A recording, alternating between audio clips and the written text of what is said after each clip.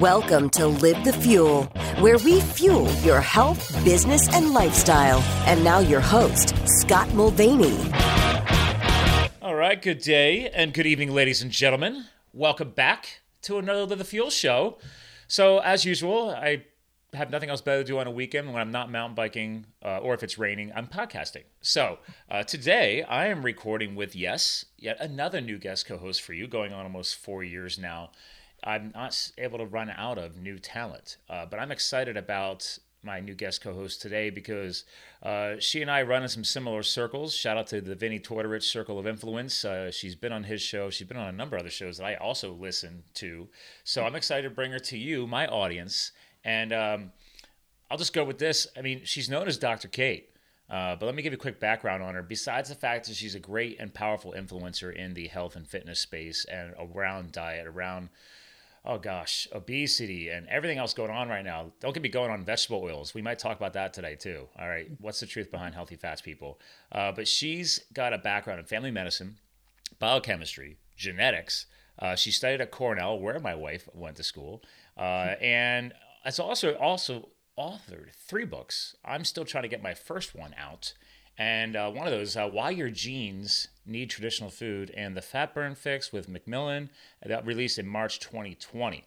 And I'm excited, ladies and gentlemen, because I love promoting new authors, but I love promoting people who care as much about health and awareness on this as much as I do. So without further ado, ladies and gentlemen, Dr. Kate Shanahan, a.k.a. Dr. Kate, welcome to the show.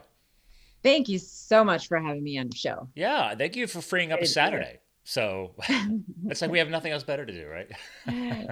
We're not allowed outside or very much outside. Yeah, we're trying to maximize our social distancing, our stay-at-home guidelines. And now you did mention you were airing from Florida, correct?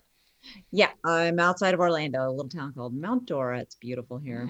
I have not been in Orlando, my gosh, since the millennium. So that was at 99, 2000. So it's been a while. So I'll stand corrected. I forgot. I was there in January for a conference. But it's like when you fly in and you fly out and you Uber to the conference in the hotel, you're not really in Orlando. I don't know. Yeah, you just go through the grid of like endless array of Red Lobsters and Sonic, fast food joints. It all looks like strip malls in Orlando. Yeah, you know what? That's why I had to get outside. Is there anything?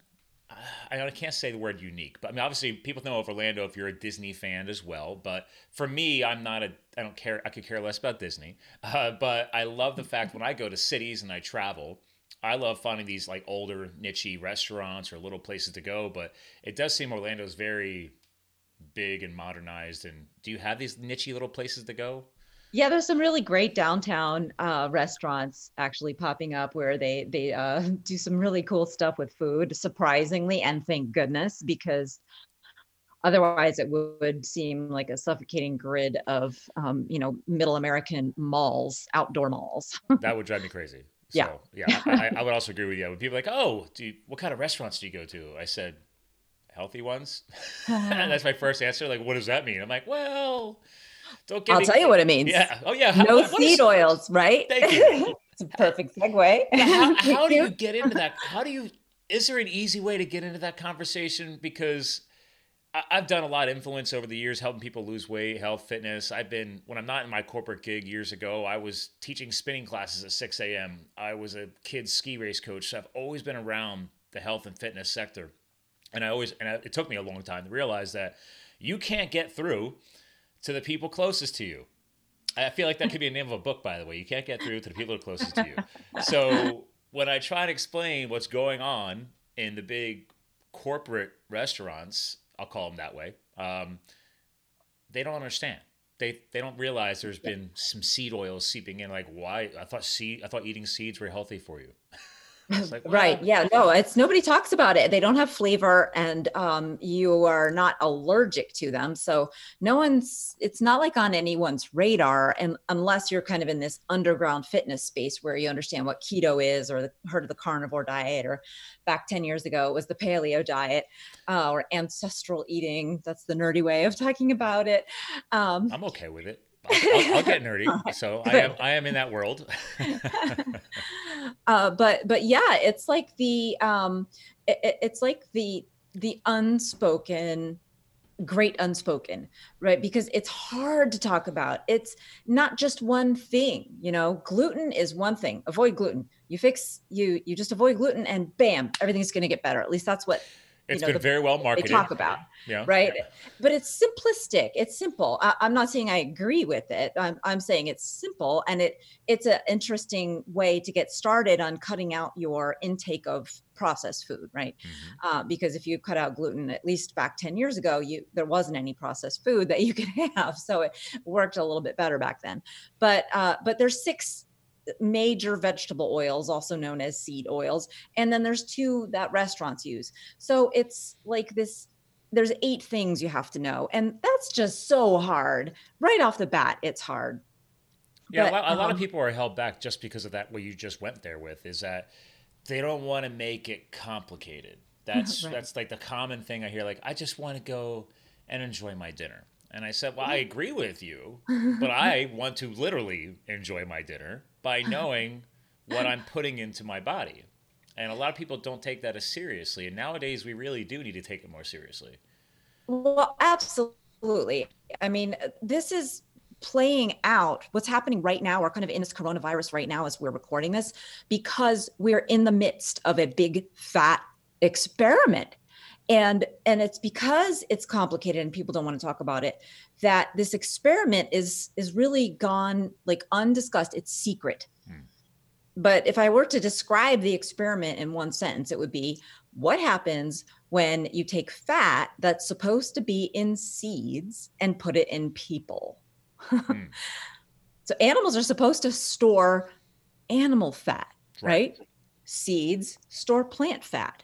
Okay. And human beings are supposed to be built out of fats that are animals, right? We're supposed to be eating animal fats because our body fat is built out of the kinds of fats that we eat. Yes.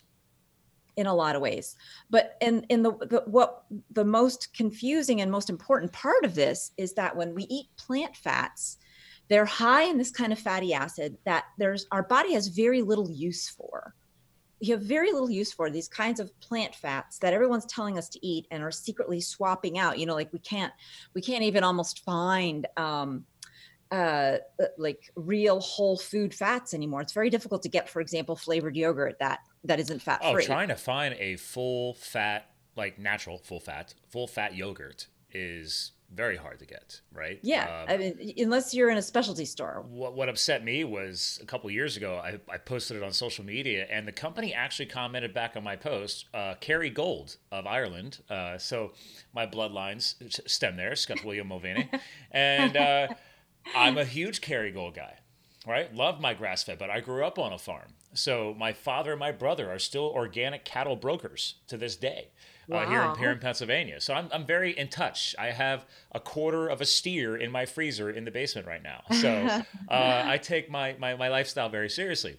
Awesome. But when I walked into Whole Foods a couple years ago, and I go to get my Kerrygold, and then I see this different colored Kerrygold. There's like 3-4 versions of it now, and I'm like, why are they coming out with other versions? It's already perfect the way it is, right? Right. And then I see with canola oil. Oh my God. And I was like, hold on, why are we adding in some other oil? And so I made a post all about it, and they wrote back on the post. They said, thank you for giving us a shout out, whatever, but that is because our customers wanted a smoother butter to smear. And I was like, okay, so you're listening to the demand of uneducated consumers. Not everybody knows what we know, right? Okay, so I want a smoother butter. I can't just let it sit out for 5 seconds and let it warm up. But I go ahead and make that smooth right away, and let's put canola oil in there. And people don't understand how bad that is. No, they don't. But I mean, at least if they were seriously interested in health, they could have at least used olive oil, right? But again, that's more expensive. Right. So why would they do that when people don't appreciate it? But I mean, so the thing is that the results. So we've been in this experiment, and we've been building these human bodies out of fats that are supposed to be in plants. Right. And that we can't not put them in our body fat. There's nothing else to do with them. Our bodies don't really want to use them for energy either. Because it's not the same fat. I mean, there's different fat profiles, right? Correct. Yeah. I mean, that's the key. Not all fat is created equal, right? Like, so the kinds of fats that are in these seeds that we've all been unknowingly consuming, these seed oils, they're called polyunstable. They should be called that. They should be actually. Yeah, polyunsaturated, right. And they're unstable. So that's why they stay liquid in the fridge. Like or that's why they're softer, right? That's why they add them, because they're unstable. So they're not like as literally molecularly, they're not as straight or stiff. So let's pause on that. So obviously, coconut oil, AKA, ladies and gentlemen, when you see these supplement companies selling you MCT oils, it's coconut oil. I mean, MCT, medium chain triglyceride, right? Coconut oils. You put that, I never put it in the fridge, but in the wintertime, it does stay solid in the jar. And then in the summertime, the ambient temperature of my household does liquefy the coconut oil. But that's a medium chain triglyceride. That is not the same fat profile as a seed-based oil.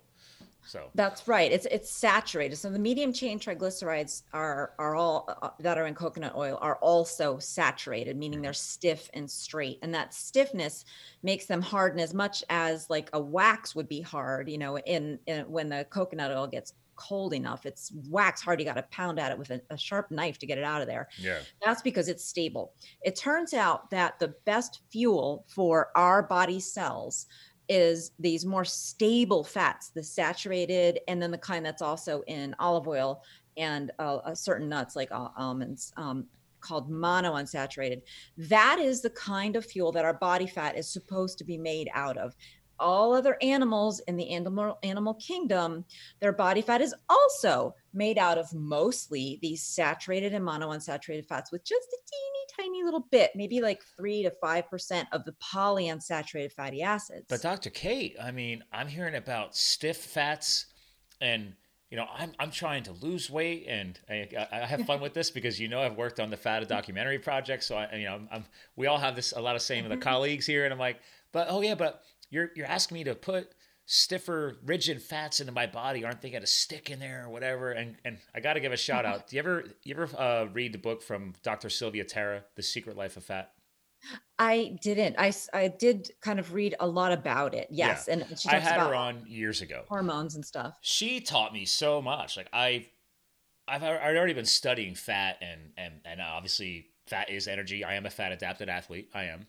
I attempted my first 100-mile mountain biking race, not road biking race last year, completely fat adapted. So, I'm all about this. But people don't understand that. I learned from her, for example, that yes, if your fat cells are finding stuff in the bloodstream that doesn't belong and your body's not processing, it's not expelling it, getting rid of it, your fat cells are actually really intelligent. They will try and protect you. So they will pull bad stuff out and store it. So like you were hinting at the seed oils, is that part of what's happening here? Is like if our bodies can't process these polyunsaturated fats and we can't actually get them back out of the body in the right way, they're being stored somewhere, right? That's the place they get stored, is in our body fat. Absolutely correct. Okay. And that is a problem because, for one thing, because they're unstable, they tend to break down. And so at some point, our body fat becomes a source of inflammation. So instead of I'm sure in her book, she talks about there's like this metabolically healthy fat versus metabolically unhealthy. And I don't know if she talks about it, but the reason people have metabolically unhealthy fat is not genetics, it's not sugar, it's not insulin. It's because they have too much polyunsaturated fat in their body fat in storage, more than the body was designed to be able to store. And it's just beyond the capacity of what our cells can manage in terms of controlling reactions. Our cells need to be able to control everything that happens inside them. And when you have too much polyunsaturated fatty acid in there, it's unstable and it reacts with oxygen, it reacts with metals, and it starts to break down. And when it breaks down, it causes damage. It causes inflammation. It causes cellular cytokines to be released. And if cytokine, maybe if you've been listening to the coronavirus news really closely lately, cytokine storm is a thing now. Cytokines are things that your body, your cells release when they're in trouble, when they're trying to fight off an infection. And the reason many people are dying in intensive care units from the coronavirus is because of something called a cytokine storm. So being like overloaded, basically. Yeah, the normal immune system response goes haywire, and there's just massive amounts of uncontrolled inflammation. Wow. And there's one reason this is happening and nobody's talking about it. It's because their body fat is made out of polyunsaturated fatty acids way too much. What happens when you're in the hospital sick enough where you have to be in the hospital? You generally don't eat much. So you are burning your body fat, and all that stored polyunsaturated fatty acid is now being released into your bloodstream, maybe for the first time in years. Well, that along with any other toxins that your fat has also been helping pull out, right? Because a lot of people are living in very toxic lifestyles. That's the other thing that are stored in our fat cells. Like there's a lot of other stuff in there too that, to your point, can get released. Because I'm a big practicer of intermittent fasting, 48-hour fasting. I do have supported, but I have learned that over the years. I've been doing it since 2010, so I've been playing in the fasting game for a decade. So I believe in the type 1 or the N1 experiment, right? You can't talk about it unless you've actually experimented with it, tested it, et cetera. But I've learned that, like back in the day when I used to be a firefighter after my corporate life, that was part of the reason why I was firing the logo. I'd beat the crap out of myself for 6 months fighting those big wildfires out west. And then I had all this toxic stress and buildup. And that's when I learned about the extremes of stress and those types of really aggressive careers. But then I would go through these detox processes and I would feel like crap. I had no idea what I was releasing out of my storage, and I felt it. It was that rough. That first couple times I did it, man, I was not feeling good. And I learned that. It's like, oh, well, yeah, you're probably being bombarded with all those toxins back into your bloodstream again.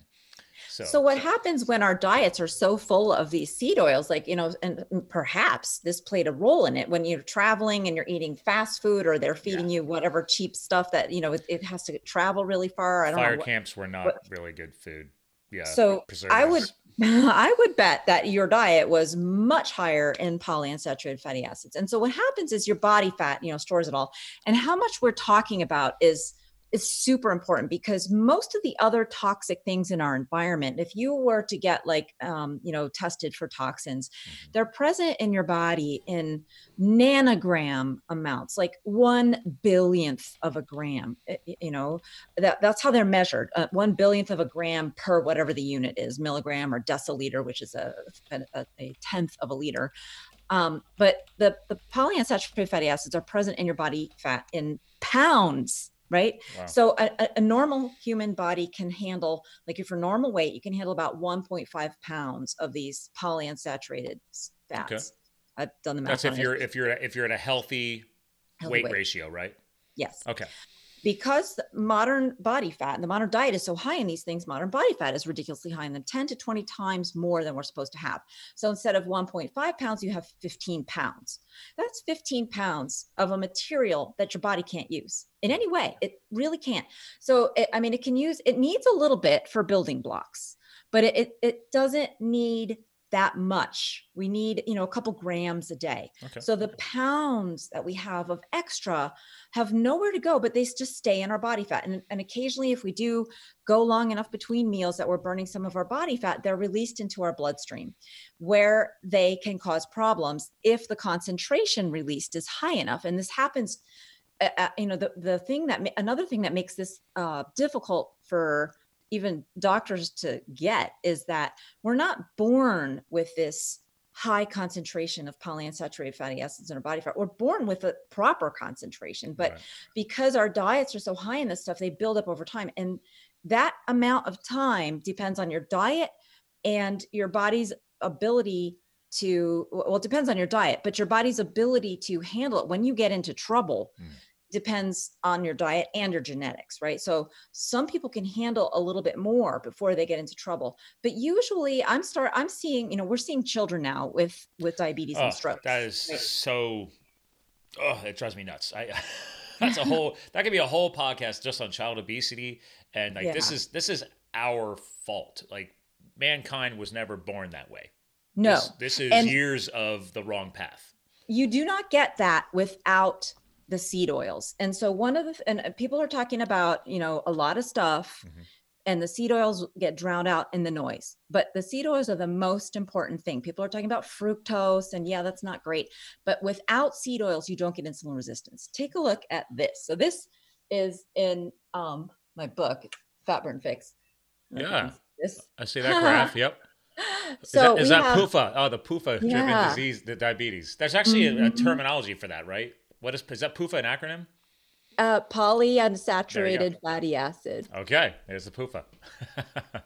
So you can see now there's total parallel lines there. There's the red line, and what's the other color there? It's like a dark orange. Yep. The big red line on top, that's our consumption of PUFA over the past 100 years. Okay. And the dark orange line is type 2 diabetes. Okay. So you can see they parallel each other. Look at that skyrocketing. Skyrocketing.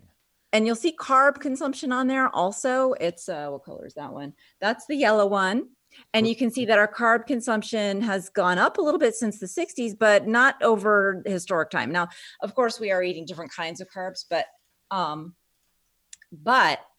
the like obvious thing on that graph is that there's a perfect correlation between PUFA consumption and type 2 diabetes. Okay. Type 2 diabetes is new. Type 2 diabetes is the insulin resistant kind, the kind that you eat your way into. Type 1 diabetes, very different, totally different disease, has nothing to do with it. It's very unfortunate that they share a name, and it's confused doctors for a long time. But type 2 diabetes didn't exist until seed oils existed. Okay. Fructose has always been with us. Rice has been with us yes, fructose has always been with us because there was fruit before there were people. Rice has been cultivated for millennia. Carbs have been around for a long time. That's not what's causing the insulin resistance that drives type 2 diabetes. That's what's making it, oops. Oh, I'm screen sharing. Oh, cool. That's what's... I'm inside of your book on Amazon, so... I thought it was like a coronavirus. Oh yeah, the Zoom, what do they call it? The Zoom drop-ins or whatever. Yeah. Is this the exact graph you were showing me in color? But I'm looking at it in black and white right now. Or is this is the exact graph, except instead of diabetes, this one shows obesity, and so you can see that it also is a great parallel. Wow. But the diabetes is perfectly parallel. And that's really like a more important point. And I was torn when I had to decide what to stick in the book, but it was a weight loss book. So that's kind of why I went with that one. And again, for people listening right now, this will all be linked in the blog show notes, but we're sharing the new book, The Fat Burn Fix, Boosts Energy and Hunger. And I'm in the Amazon page right now, just looking at the insides of the book. So, but yeah, this is a scary graph. Very. Yeah. And like I just can't drive the point home enough that these vegetable oils cause insulin resistance. And if you don't know what insulin resistance is, you probably have it. I mean, I don't mean to be flip. That's interesting. I never heard it said that way before. If you don't realize you have it, you do have it? I mean... If you don't know what insulin resistance is, then you're not part of this whole conversation of what real nutrition is, and you probably have insulin resistance. In my experience, 100% of the people who are 10 pounds or more overweight are insulin resistant. Okay. It's way underdiagnosed. Doctors don't know to look for it. You have to be a metabolic specialist. You have to be fascinated with molecules and hormones and stuff. I've definitely thrown around the term after learning from lots of great influencers like you, the understanding the importance of being metabolically broken. And that's been a big part of this discussion, right? Is that a fair terminology to be using if you understand it? Yes. Okay. Yes. And everybody who doesn't know what insulin resistance is and has been eating seed oils is metabolically broken in the same way. And I'm just flipping through because there is another image that I have in the book. Oh yeah. Tell me what page. I'll bring it up. The diabetes. I'm looking for. I can't find. Oh, yeah, that's fine. It shows the diabetes spectrum. Oh, I just opened to it. I got lucky. 54. It shows the diabetes spectrum.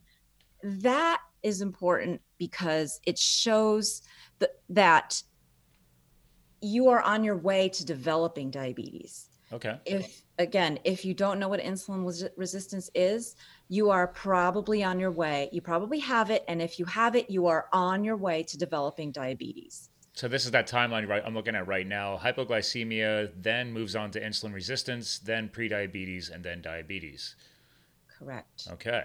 And so hypoglycemia, if you want to like understand what the very beginning signs of a broken metabolism are, it's the symptoms of hypoglycemia, which means low blood sugar and refers to symptoms like anxiety, dizziness, brain fog, heart palpitations, shaking that occur when you have gone too long without eating.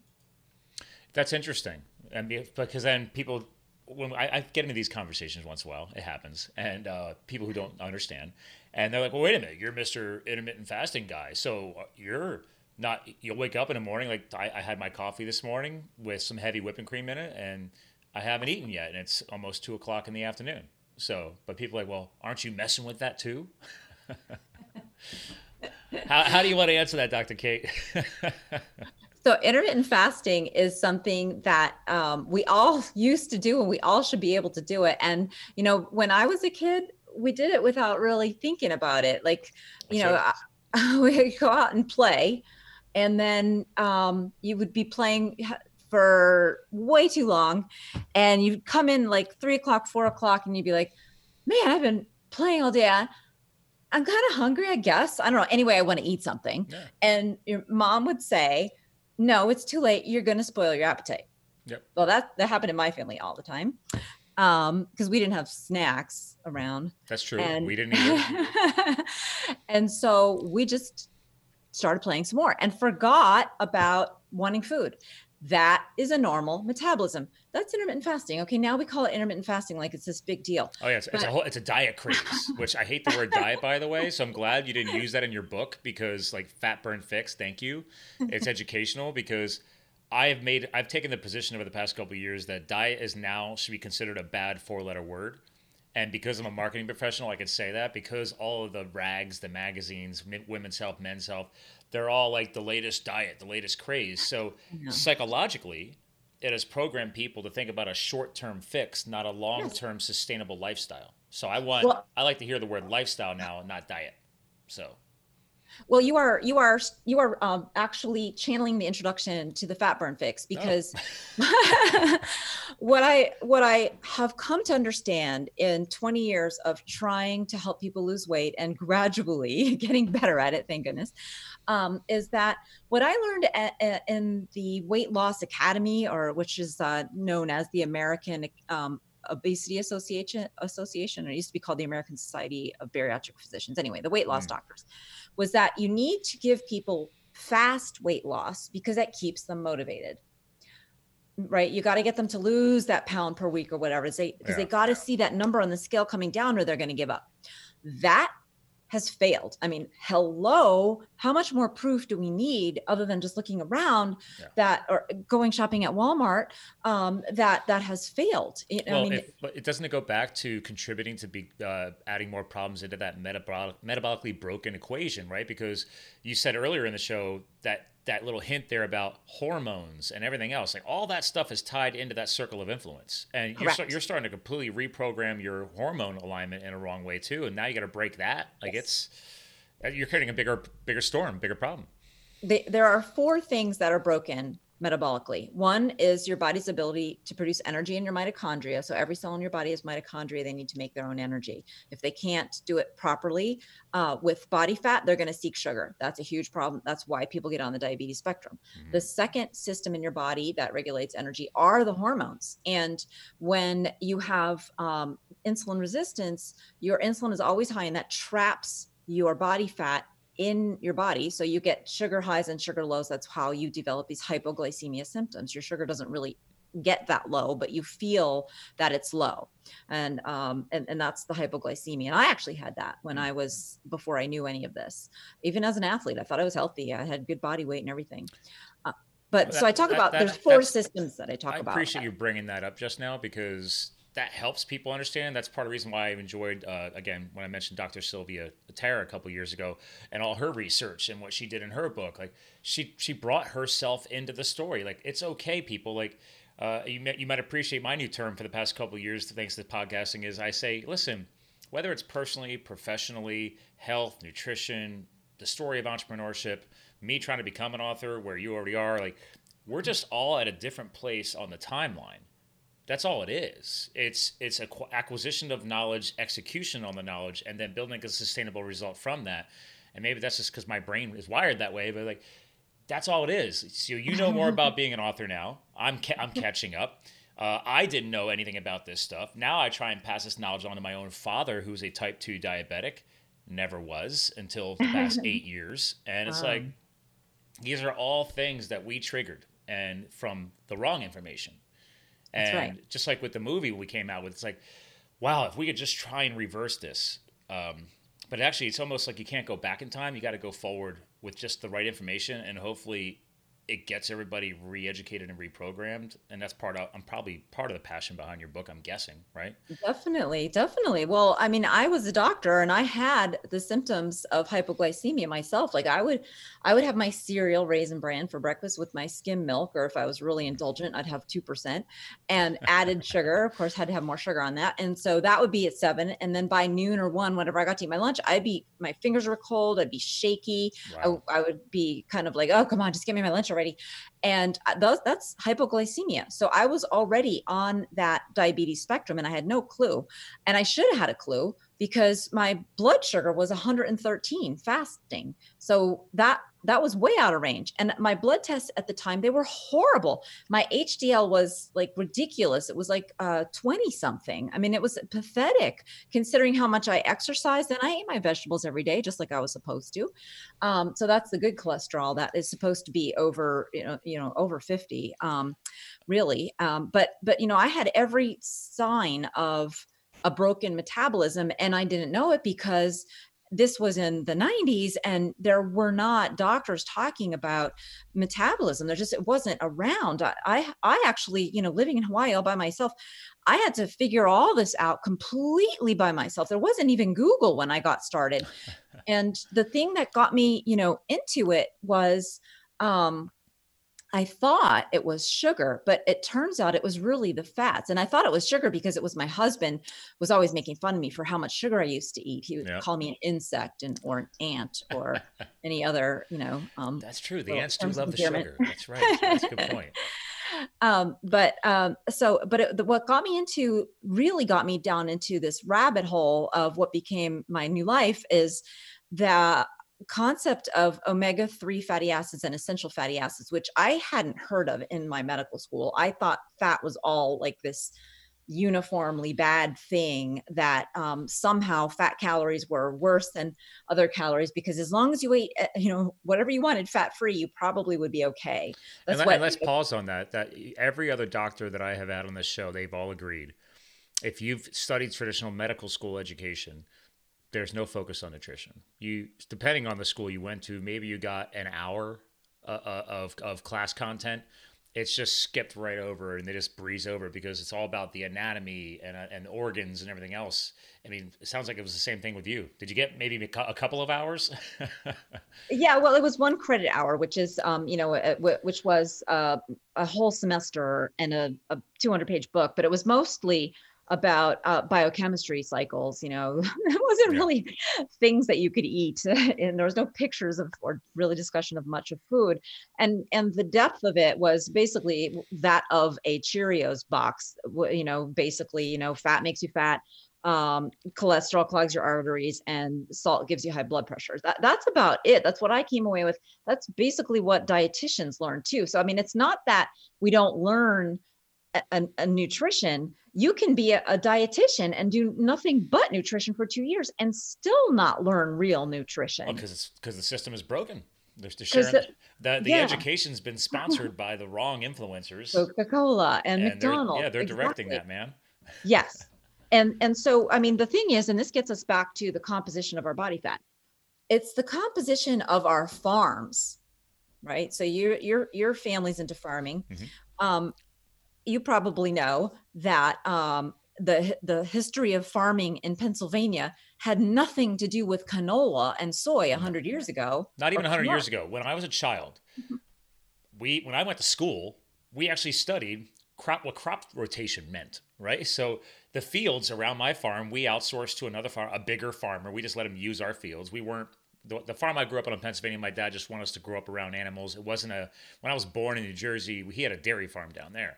But the crops we planted was majority alfalfa, which is more of a grassy plant, a leafy plant. That's what the cattle, everybody, the goats, they all loved it. Like that's what you baled into a hay bale and then put in your hay mow in the top of your barn for the winter, and you would feed them grass in the winter.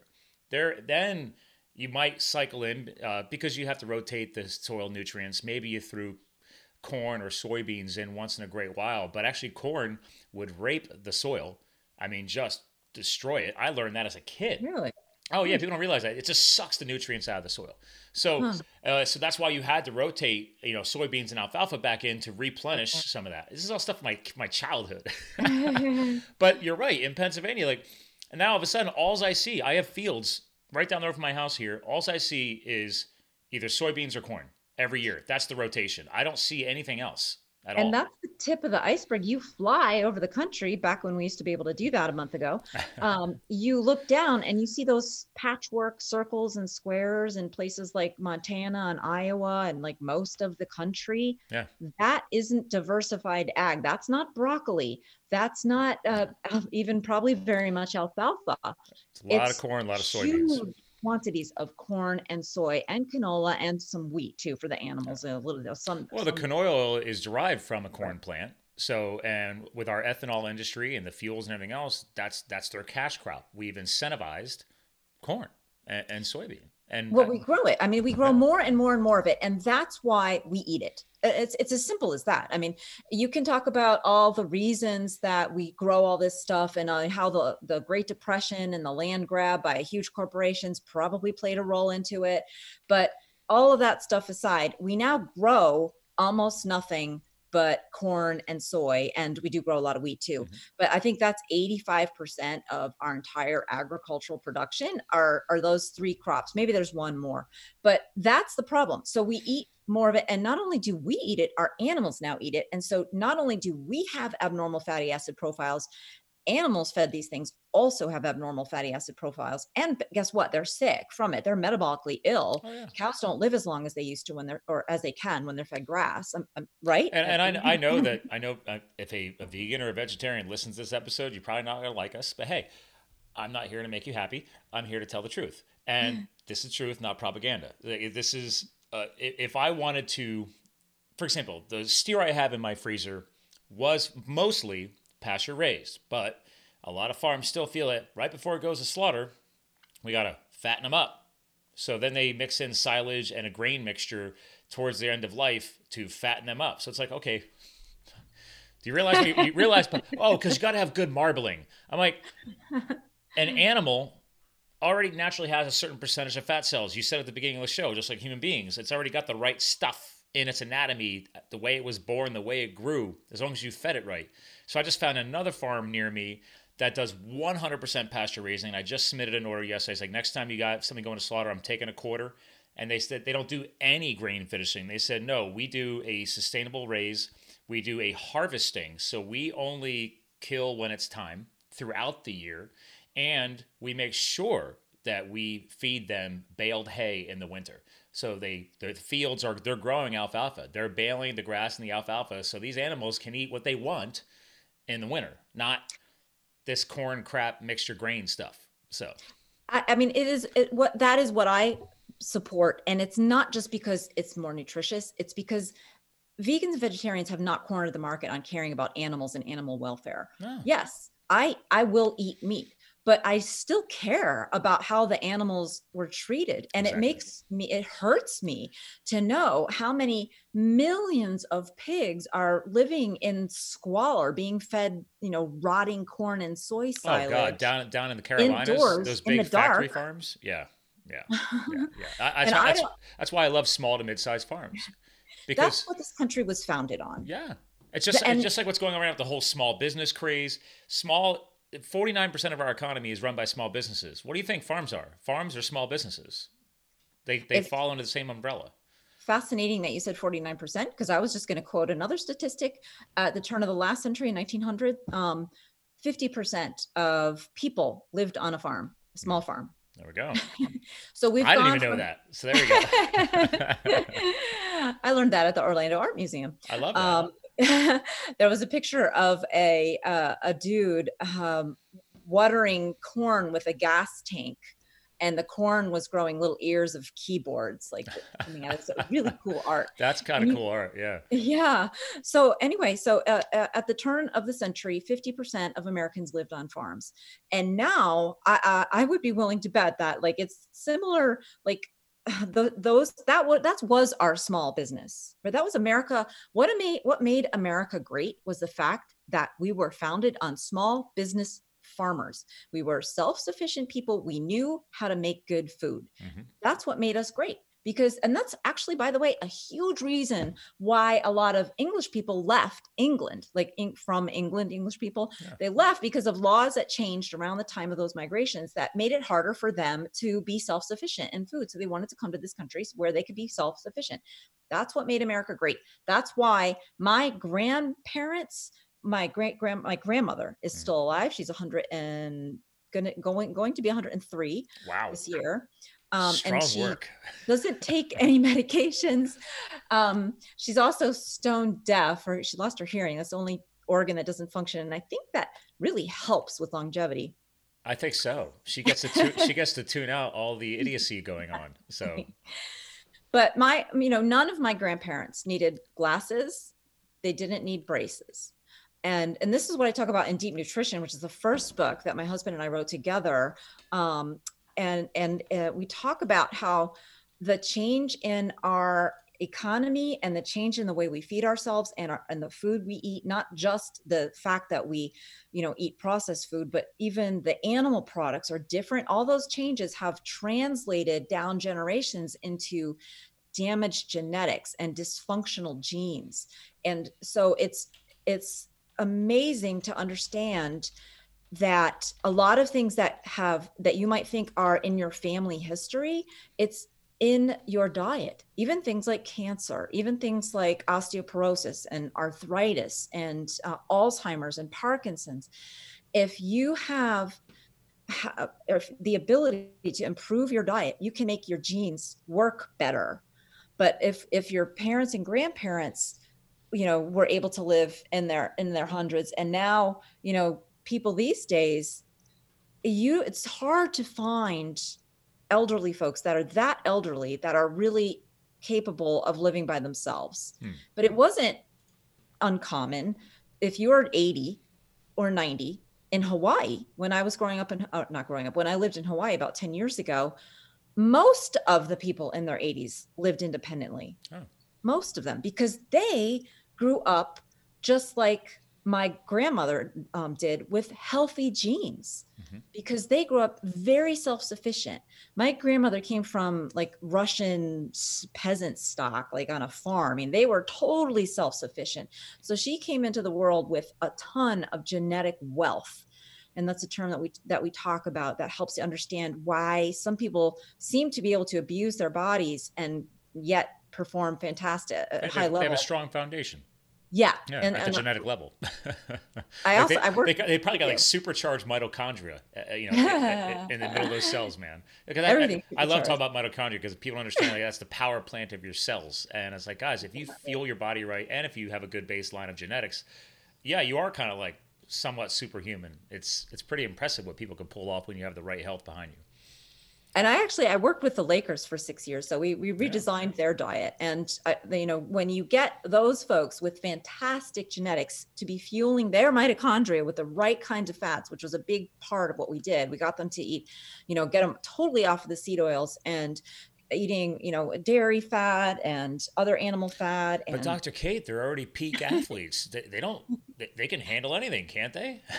They could handle a whole lot more when you get them fueling with the right foods, and they don't want to have these hypoglycemia symptoms either. It makes it hard to concentrate during a game when your blood sugar's crashing and you get this adrenaline. You get like, you have to release more adrenaline just to be able to get your energy up. So you have to dig really deep to get your second wind and your third wind. But that adrenaline makes you angry, and it makes you like, misbehave also, or it makes you not listen to your coach or not be able to, perform at your top mentally either. And that's a whole other thing that's waiting for you when you get your metabolism right, is that your brain, you don't even know who you are until you fix your damaged metabolism and get your brain a steady supply of energy. Dave Asprey talks about this. He increased his IQ by 15 points. And that is entirely believable in my book, because when your brain is suffering from energy deficits, how is it going to work properly? Well, what is the percentage? 80% of your brain tissue is fat cells. And so your brain technically needs fat to fuel itself. Hello, healthy brain. Yeah, I mean, fats, by weight, it is the most fatty organ other than actual fat. Yeah. But then if we starve ourselves of healthy fats and replace them with the bad fats, you're not fueling your brain at all. If anything, you're starving the brain. So, well, your brain becomes dependent on sugar, and it's a metabolic sugar addiction that I talk about in the Fat Burn Fix, which is what traps people in this cycle of, weight loss and then weight regain, because they've never fixed their metabolic sugar addiction. Yeah. And by the way, ladies and gentlemen, listening to this, I mean, I'll have this all linked on the show, I said, but fatburnfix.com is another quick way to get right to the new book, and everything is linked on Amazon. Actually, all of your books are on Amazon, right? Yeah. Yes. Thanks, Scott. There they are. Boom. Deep Nutrition, Food Rules. It's all here. These are all going to be put into my, I have an influencer page, ladies and gentlemen. When you go to livethefuel.com and you click on the Amazon banner, it goes to that. And I have a whole section where all of my books like yours, Dr. Kate, will be. It's all my book recommendations. So it makes it an easy place for everybody to go and they can find all of it. So everybody who's ever been on this show, who's been an author, like they're all in there. So Kate, awesome. All yours are going in there. Thank you. That's great. Well, sometimes you got to make it easier for people. So, but keep going. By the way, we are at the top of the hour. Are you good for a couple more minutes? Yes, I'm fine. Okay, good. I just have to get another show ready in 15. So, but let's spend another 5 or so on this. Yeah, so I guess a good segue to the thing that the Fat Burn Fix does that no other diet does actually is it assesses your metabolic health. No other diet book, I should say, right? Because we still have to call, even though it's not a diet, we still have to call these the genre. So Amazon makes us say diet book. Because they know so much. But I have a Fat Burn Factor quiz, which is my way of helping you understand your current state of metabolic health. And it's a test that gives you a score between 0 and 100. If it's 100, you're a fantastic fat burner. And if it's 0, you're really not burning fat very much at all, if ever. And your metabolism is very damaged. And you need to go through the plan in a different way, at a different rate, and take slightly different steps than if you were a fantastic fat burner wanting to lose weight. So it's so important to know whether or not you're really good at burning your body fat, because if you're not, it means, for example, you are not ready to do things like intermittent fast. Even though intermittent fasting is a fantastic thing and I do it myself, not everybody can do it. Actually, for some people, it will deepen their metabolic problems if they start doing it while they're still metabolically damaged. The same with the keto diet. If because it's so popular now, it's super easy to find keto recipes. And I recommend them just because they are generally going to be recipes that are high in the clean burning healthy fats that your body needs and free of the polyunsaturated seed oil. So that's why I often tell people just go look for, keto casserole, or if you've got broccoli and chicken, you don't know what to do with it, Google keto broccoli chicken recipe and you'll find 1,000 things now. But it's not that you need to follow a keto diet for your entire life or even at all. It's just that it's a shorthand way of finding recipes that have lots of healthy fat in them, which you need if you are metabolically damaged to help fix your hormones. So when you are metabolically damaged, one of the things that you need to fix is get your insulin level down. That's why earlier I said, if you don't know what insulin resistance is, you probably have it. Your insulin level, if you're insulin resistant, your insulin level is high all the time. And that means it's hard for you for your body fat to release back into circulation so that your cells can burn it, right? Your body fat doesn't magically melt away off your body when you exercise. It has to be released into your bloodstream and sent to your muscles so that your exercise. Vinny says that all the time. Exercise is a terrible way to lose weight. And you won't burn body fat, or you won't burn much if you are metabolically damaged, even if you're exercising all the time, because that insulin locks the fat calories in your body fat, doesn't get released.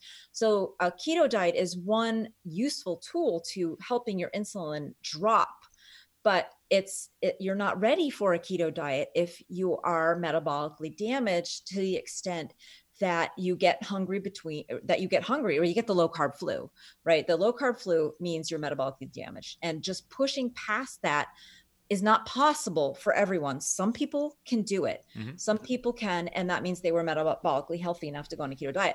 But a huge portion of people can't.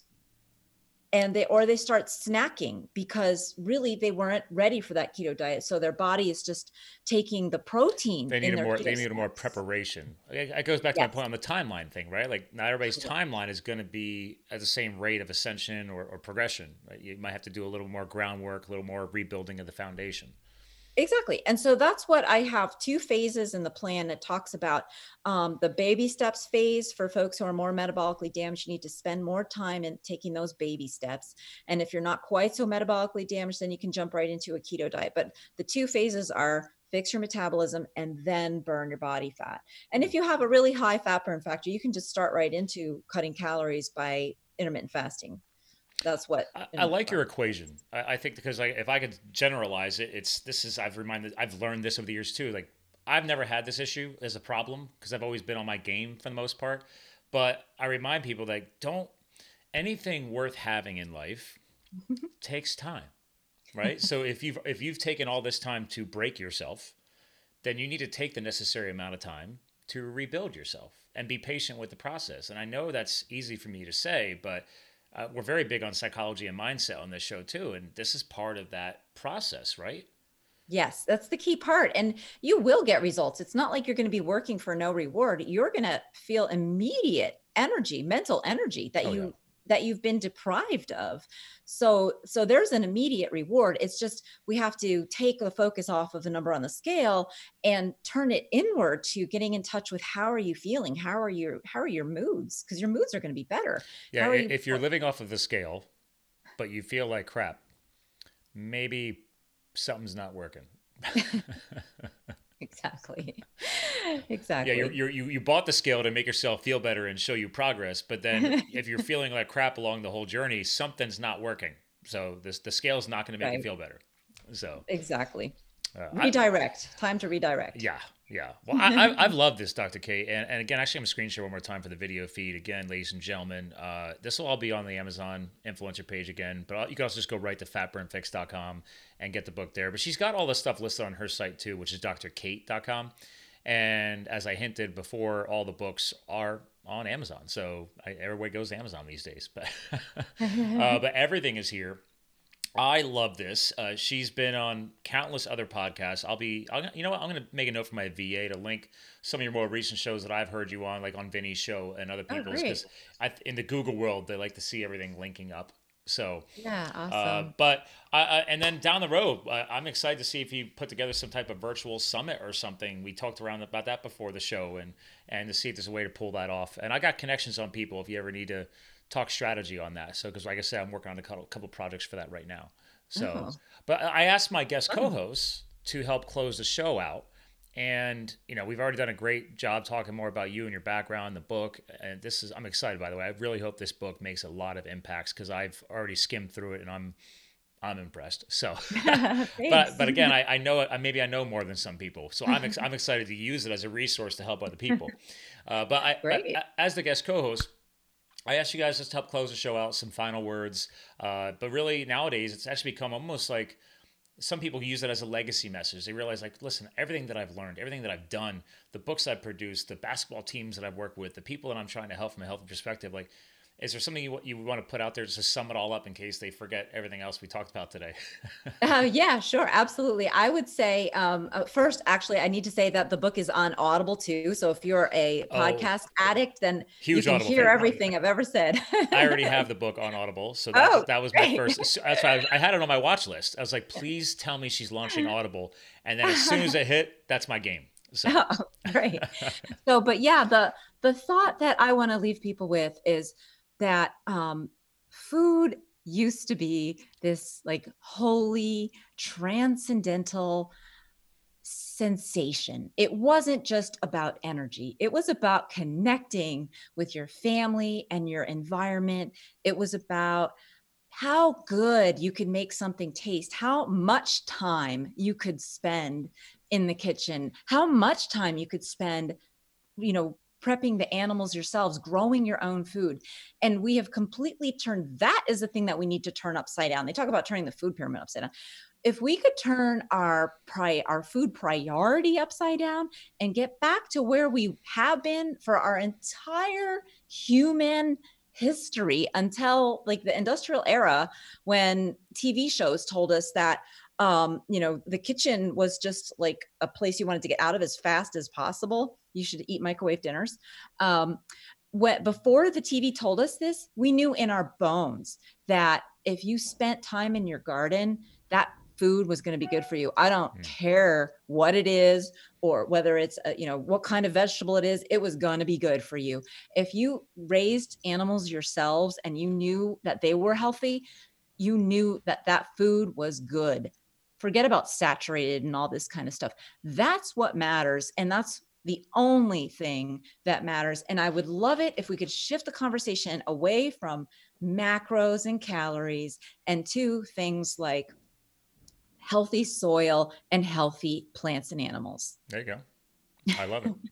Listen, great words. Well, listen, hang tight. I want to give you a proper goodbye off the air. Ladies and gentlemen, as I hinted in the show, if you're a newer listener, farm kid. So I agree with everything she just said.